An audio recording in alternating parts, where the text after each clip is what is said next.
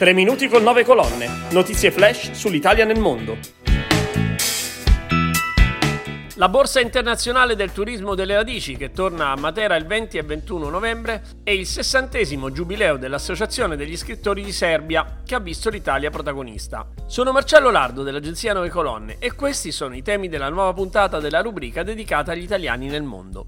Promuovere e facilitare tra gli operatori turistici italiani e internazionali la cultura del turismo delle radici, allo scopo di sviluppare i viaggi di ritorno con la creazione di proposte specifiche per questa tipologia di viaggiatori. Torna a Matera il 20 e il 21 novembre Roots In, la Borsa internazionale del turismo delle radici, organizzata dalla Regione Basilicata e dall'Agenzia di Promozione Territoriale, in collaborazione con l'Enit e con il patrocinio del MAECI. Tante le novità della seconda edizione che cade alla vigilia del 2024, anno delle radici italiane. Ce ne parla Giovanni Maria De Vita, responsabile del progetto Turismo delle Radici presso la Direzione Generale Italiani all'Estero del Ministero Affari Esteri. La seconda edizione di Roots In sarà un'occasione importante per far incontrare operatori e persone attive sul territorio per contribuire a creare questa offerta sul turismo delle radici e per diffondere nel mondo quella che è la capacità del nostro paese di accogliere i viaggiatori delle radici. Parliamo di 80 milioni di persone, sono dei dati impressionanti. Noi siamo molto lieti di constatare che l'interesse verso Roots In sia aumentato ed è passato dalla prima edizione dello scorso anno, ci sono dei progressi, ci saranno molti più operatori, ci saranno anche gli attori della rete che il Ministero degli Esteri sta creando nel quadro del progetto di promozione del turismo delle radici. Ci saranno i nostri coordinatori regionali, ma ci saranno anche i responsabili dei gruppi che materialmente operano sui territori per raccogliere tutte le informazioni ad uso dei viaggiatori delle radici.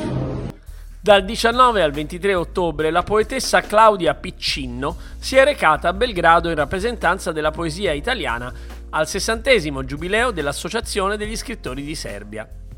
Di lunga data è la sua collaborazione con alcuni poeti e intellettuali serbi. In particolare con Milica Lilic, una poetessa con oltre 40 libri all'attivo, 2 dei quali pubblicati in lingua italiana. L'ultimo è stato tradotto dall'inglese proprio a cura di Claudia Piccinno, col titolo Il voto di Penelope. Ascoltiamola. Sono appena rientrata da Belgrado, dove ho rappresentato l'Italia al 60esimo giubileo dell'Associazione Nazionale degli Scrittori di Lingua Serba, associazione che per ben 10 anni ha diretto anche Ivo Andrić. È stata un'esperienza bellissima, indimenticabile, potermi confrontare con gli scrittori di lingua serba ed anche con i colleghi provenienti da America, Grecia, Messico, Repubblica Ceca, Ungheria, Slovenia, Croazia, Bosnia ed altre parti del mondo.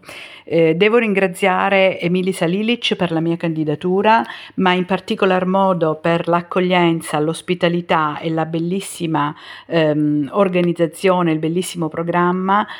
Sono fortemente debitrice a tutto lo staff, presieduto da Milos Jankovic e il vicepresidente Gordana Vlagic e direttore invece del settore estero Vladimir Blagojevic. Abbiamo visitato Belgrado e siamo stati ospiti del casa museo di Ivo Andrić, del monastero di Santa Sava, del tempio di Santa Sava, e abbiamo visitato diversi posti, il quartiere Scandarlia, e porto sicuramente nel cuore la grande storia gloriosa dei Balcani e in particolar modo della Serbia.